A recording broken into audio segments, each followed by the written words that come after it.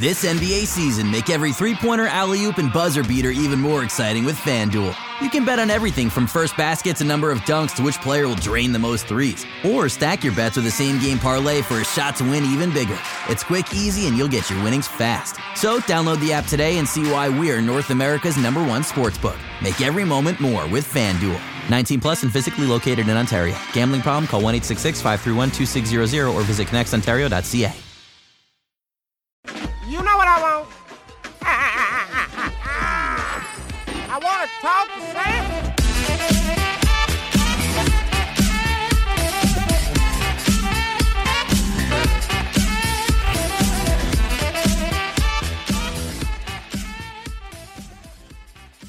Hello and welcome to the Raptors Weekly Podcast. I'm your Samson Folk, and today a huge guest, Coach Nick from B-Ball Breakdown. You can follow it on YouTube. It's one of the biggest basketball channels out there. He's always putting out informative videos. You know, recently, and for quite some time, he's been showing love to the Toronto Raptors.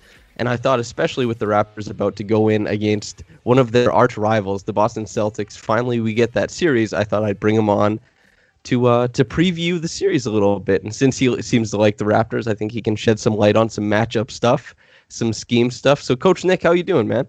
I'm hanging in there, just trying to keep up with all the games that are coming nonstop and start so darn early. But at least there's some relief. They're going to stop. They're going to not be so early after I think today. They're going to start at normal times. Yeah, it's definitely been. You know, it's a bit of a gift in some ways that we can just kind of wake up and start watching basketball, but also it starts early. So if you have anything else to do in a day, you're missing stuff. And especially for people who are trying to juggle a couple different things, you know, it's tough to keep it all in balance. But we're here to talk about a series, and I'm going to lead us right in. So the Raptors had a few troublesome performances against the Celtics defense in the half court, oftentimes having their actions stuck above the break. Are you expecting a laborious offensive series for the Raptors, or do you think Lowry and co. can figure things out fairly often? And by the way, I guess let's assume that Lowry plays game one. And if not, I guess, you know, we'll be a bit wrong on some things, but let's go with that. Fair enough. I mean, I always like to err on the side of, yeah, he's going to play. And so offensively, I mean, they looked, it's hard to ascertain whether they're playing well or not from the first series because, you know, I watched a bunch of it, and it was just like the defense from the Nets was just not going to give me any indication, you know what I mean, of how well they really are doing. They weren't offering a lot of resistance. So, but that said, we know with Brad Stevens he is one of the best at adjustments.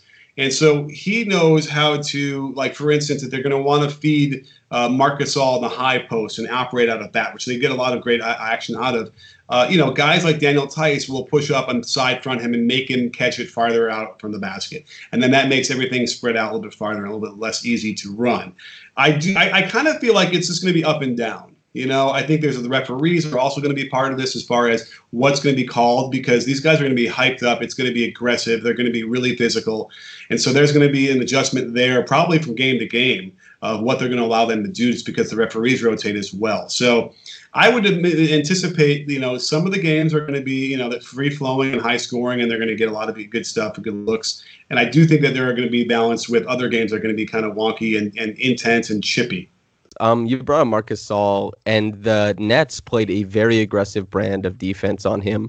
And it was kind of similar to something we saw in, I think, the third game of the season when the Celtics had Grant Williams guard Marc Gasol with a lot of success earlier on in this year. Do you think that the Celtics might take a page out of the Nets book, even though I know you said there's not much to glean from that series because they don't play great defense? But do you think that they might get really aggressive and try and test Marc Gasol in that way? Yeah, I think so. I mean, here's the question because, you know, you could go small, and I know the Celtics go small as it is anyway, and go and guard Gasol with a much smaller player, only because him posting up and trying to attack that matchup necessarily isn't really like, a win for Toronto. Okay, because then other guys aren't getting their touches. And Gasol has shown in the past where he's just never been really that comfortable in that role. He's always looking to pass it. Even when he's down there and he tries to be aggressive a little bit, you can't get more than a possession or two in a row where he does that. It's kind of frustrating to me, in fact. I think he'd be a better player, make his team better if he acted like he was a 25-point a game scorer. So that said, I would imagine they're going to probably try and get away with guarding him with smaller and smaller players and try and play him off the court.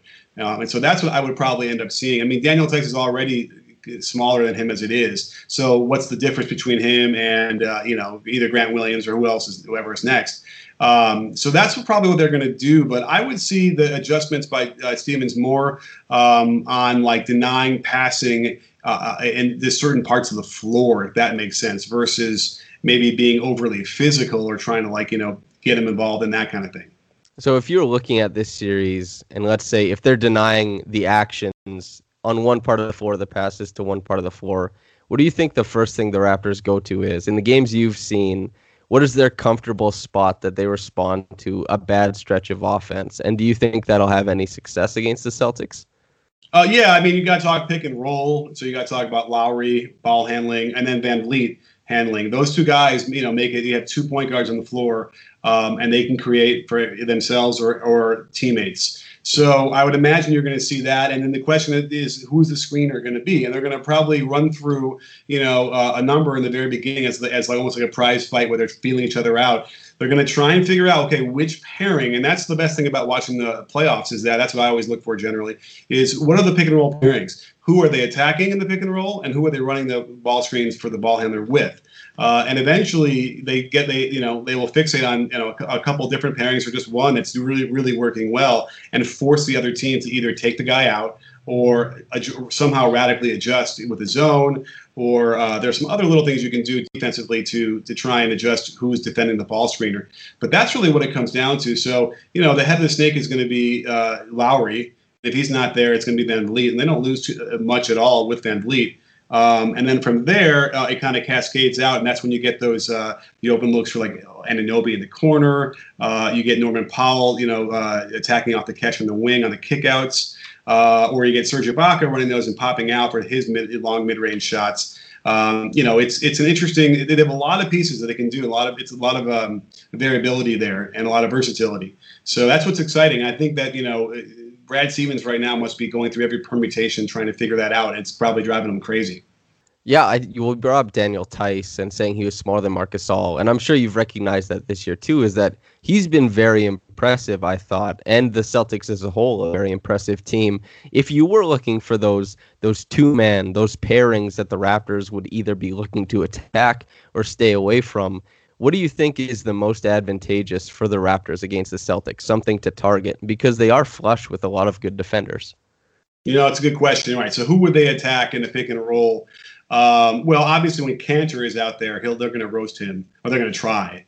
They're going to bring him out, and they're going to run him to the pick and rolls. And remember, like Tice plays right now in the first round, he played, didn't even play 23 minutes a game, and Kanter played 15. So I almost got to check the lineups, because then who else for them is playing any of those center minutes? I guess Grant Williams is getting the rest of those minutes. So those are obviously the first people that they're going to attack. Without question, is Tice, Kanter, and then Williams if he's in there. Other than that, and then the question is, well, who do you want to stay away from, right? So Marcus Smart drives me crazy because he'll do a lot of good plays and then he'll just make boneheaded plays that balance out the good stuff. You never know what you're going to get from any possession to the next. So it's almost like, well, maybe you want to involve him a little bit because he'll foul, he'll get beat by reaching in, he'll do some things like that, and you can get some play out of that. So watch for that and see, because Nick Nurse gets out of the box, he might actually figure, they're not going to be ready for that because they would never run a pick and roll against Marcus Smart. But that is the other part of it is if they want to get him off of Lowry, for instance, and let Lowry operate a little more freely, maybe off a switch, then you'd see them, they would screen Marcus Smart off to force a switch, because that's what the Celtics will do anyway. So that's the whole other part of this defensive thing, is that the switching that the Celtics do causes a lot of interesting ways for the Raptors to attack. And so, I guess it's tough to glean, as you said, from that Nets series. But in Pascal's first game against the Celtics, a 33-point effort, and, it was buoyed, I think, a lot from his three-point shooting, and he was still on a tear to start the year. But what do you think about him? Because it seems like the Raptors is their offense. A lot of it thrives from the mismatches that he kind of attributes to from the outset, because he is a varied offensive player. He's around 50th percentile in a lot of different play types. And so you think, okay, this guy can do a lot, but he's not super, super great at any one thing. And it's just about how he chooses to attack then and what's advantageous in the moment.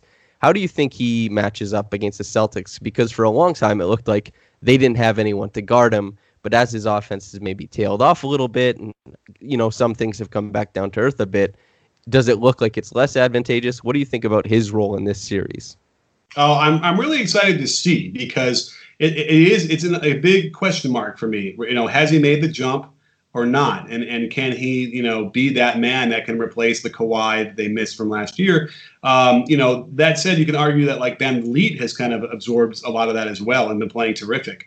But Siakam's going to have to go against, either Jason Tatum, Jaylen Brown. Those are the two that are really going to, they can match up. They can really play defense. And so that's going to be the interesting thing. I imagine it's going to be Jason Tatum, and they're going to go at each other. And that's probably going to decide a few of these games. I imagine whoever plays better will indicate which team wins. Jason Tatum's long, and he's aggressive, and he knows how to play defense. He's good with his feet.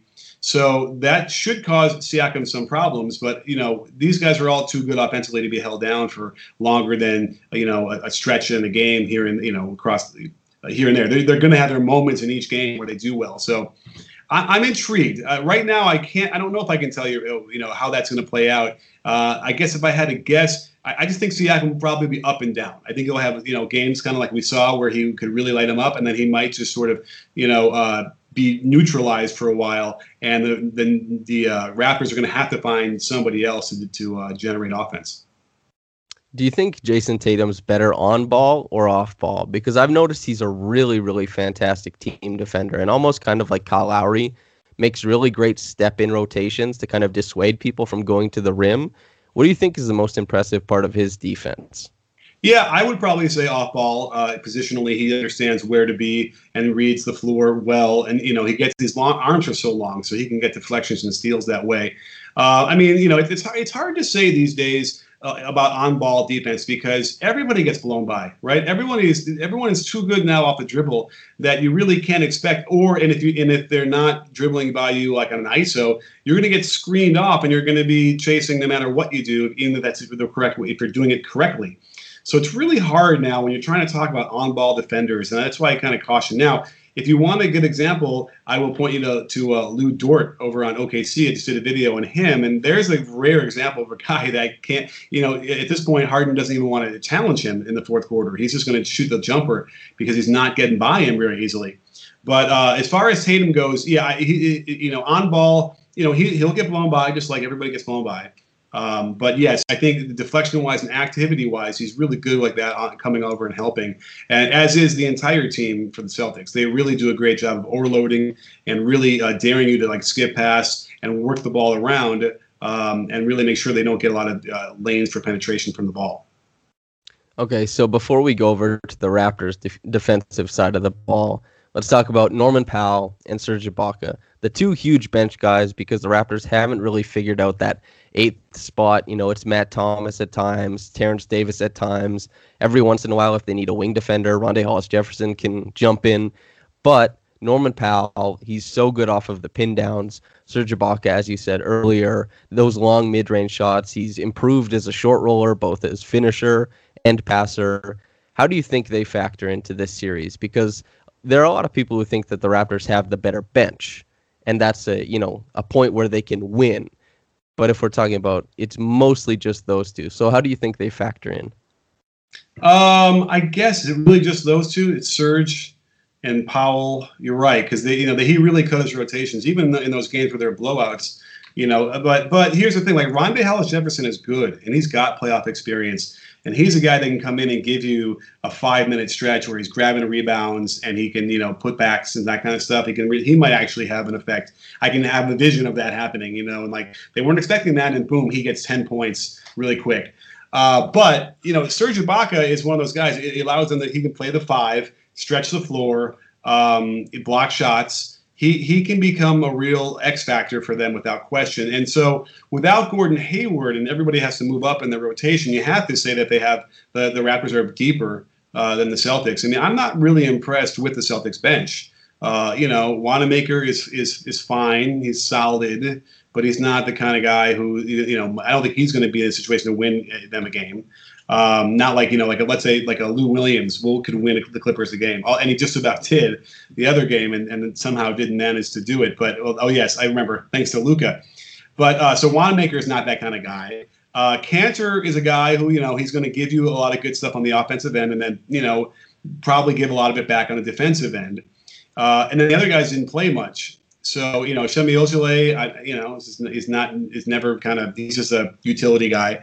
So anyway, to answer your question, I think for sure the Raptors should have the advantage on the bench. They have more firepower and they have at least a couple more players that can be effective and actually make a much more profound effect on the games.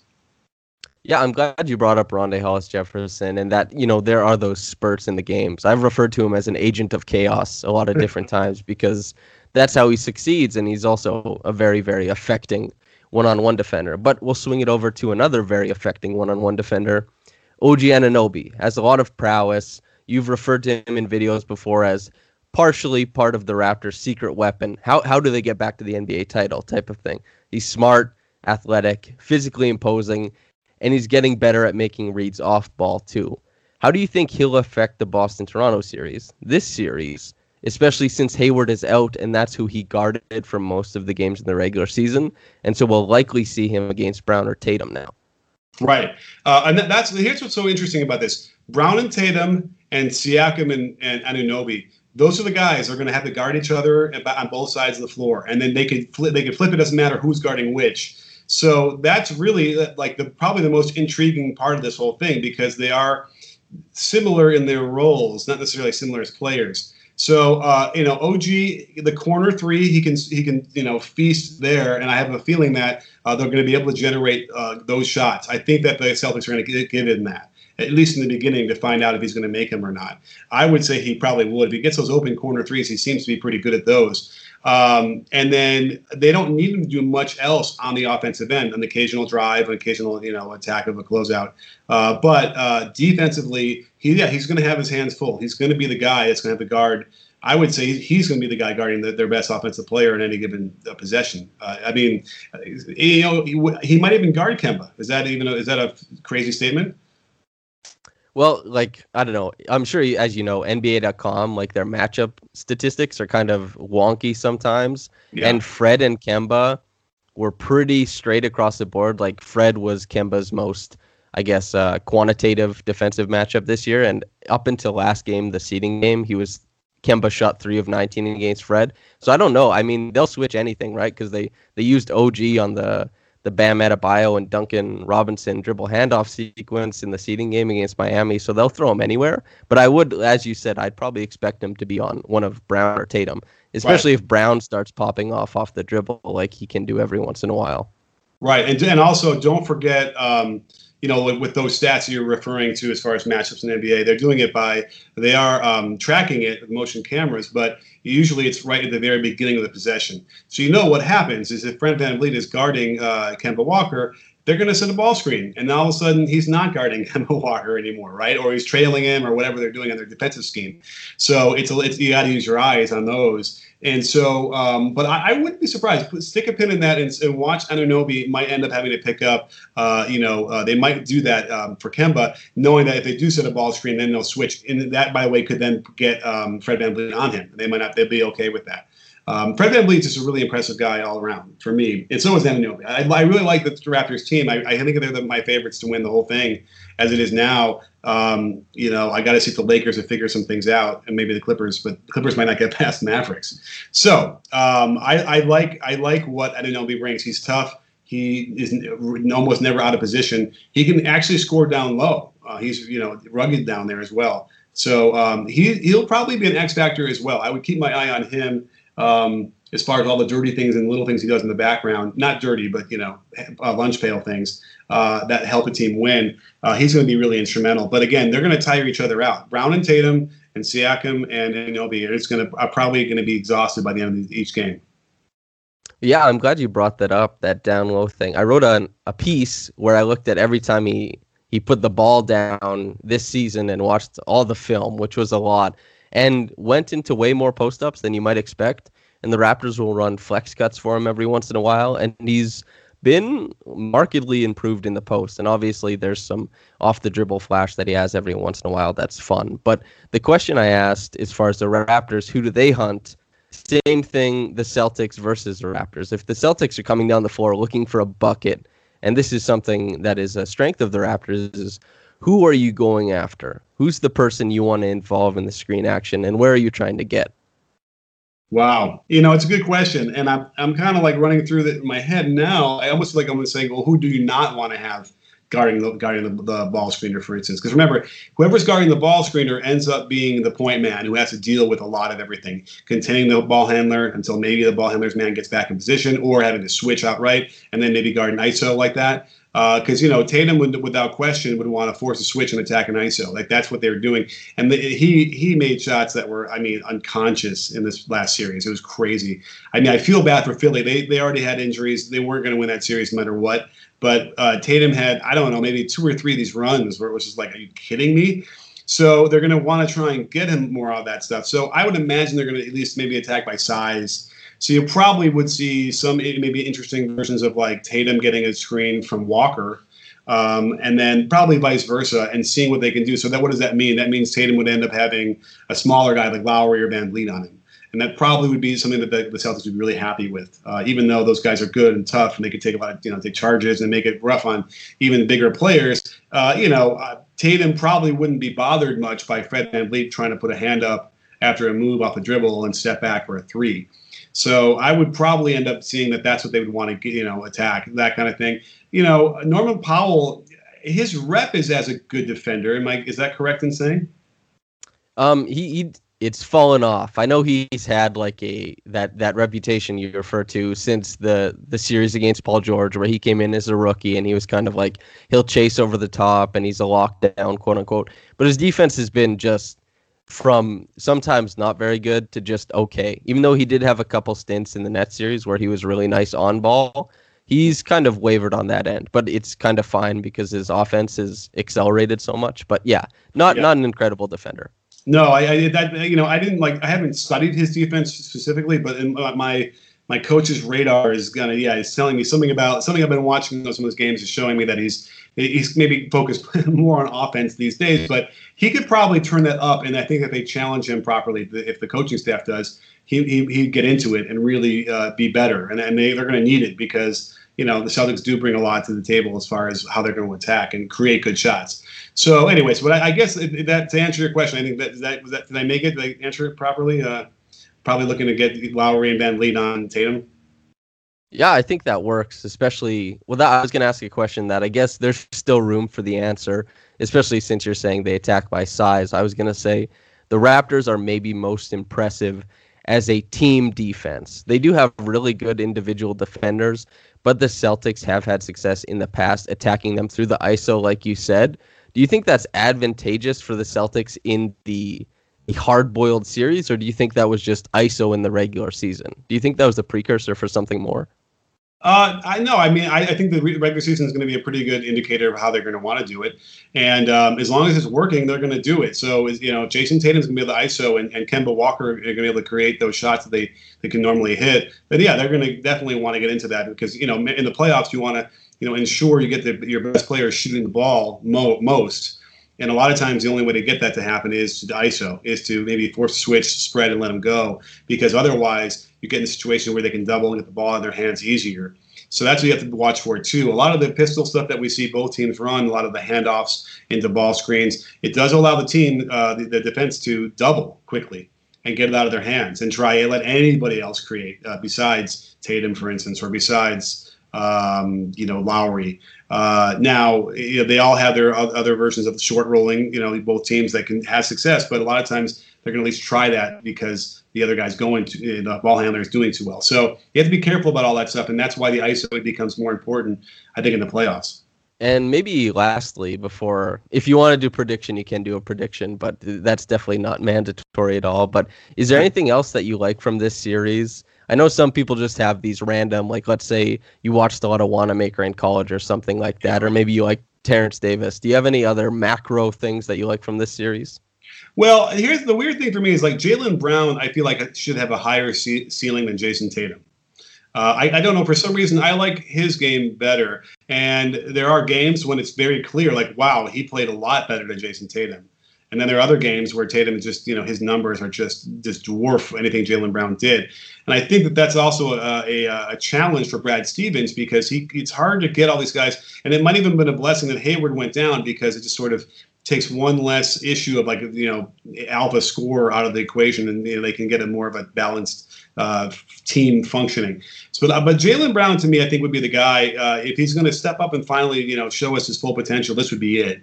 Let us see it. And I think that he might be the X factor for the Celtics. And if the Raptors can't handle him, then they're going to be in trouble because Tatum could go off and the Raptors could win. But it's when you got like Kemba and Jaylen Brown hurting them as well, to the tune of whatever, to 20 points. That's going to be where it makes it difficult to beat them. So that's what I'd watch for, that matchup and what Nick Nurse is going to do to try and keep him in check and who they're going to run at him. Because remember, it's unfair a lot of the time when Jaylen Brown is sort of playing a shooting guard role. I know he's only listed at like 6'6", so the hair makes him 6'8" or 6'9", I guess. But wait, does he still have the hair? I can't remember now. But nonetheless, he definitely buzzed it. Yeah, he did. All right. But, he's 6'6"-ish, but he feels taller than that to me, but he generally will post up a lot of times to smaller guards. He certainly has an advantage against Van Vliet and Lowry if they get that lineup to match up that way. And that could hurt them. He could do that. He could do that well in a playoff series across, several games. So that would be, it's not a Raptors focused thing, but I think the Jaylen Brown conundrum is what I would be looking at most in the series. No, I'm glad you brought that up. Jaylen Brown, I'm a huge fan of his, and I think when he's on, he does look markedly better than Jason Tatum. There's this elegance and kind of ease to what Jason Tatum is doing, but when Jaylen Brown is on, it's this rapid off-the-dribble creation for his own shot that sometimes is really gobsmacking, jaw-dropping. But I feel like that's as good a place as any to leave the interview, to leave this series, and I guess see what happens when they play. But Nick, the floor is yours if you want to shout anything out. And go ahead. Oh, well, listen, if you want to go to B-Ball Breakdown on YouTube, I'm creating a video every day and every day. That's true. And it's fun. We're over on Twitter as well, B-Ball Breakdown, and Instagram. So anywhere you want to find me, I'm pretty easily accessible these days and open to any questions or any conversation. All right. Nick, thank you very much for coming on, man. My pleasure. I'm in. Yeah, I'm in. All right, and thank you, listener, for tuning in, whether you're getting into this in the morning or at night. Have a blessed day, and goodbye.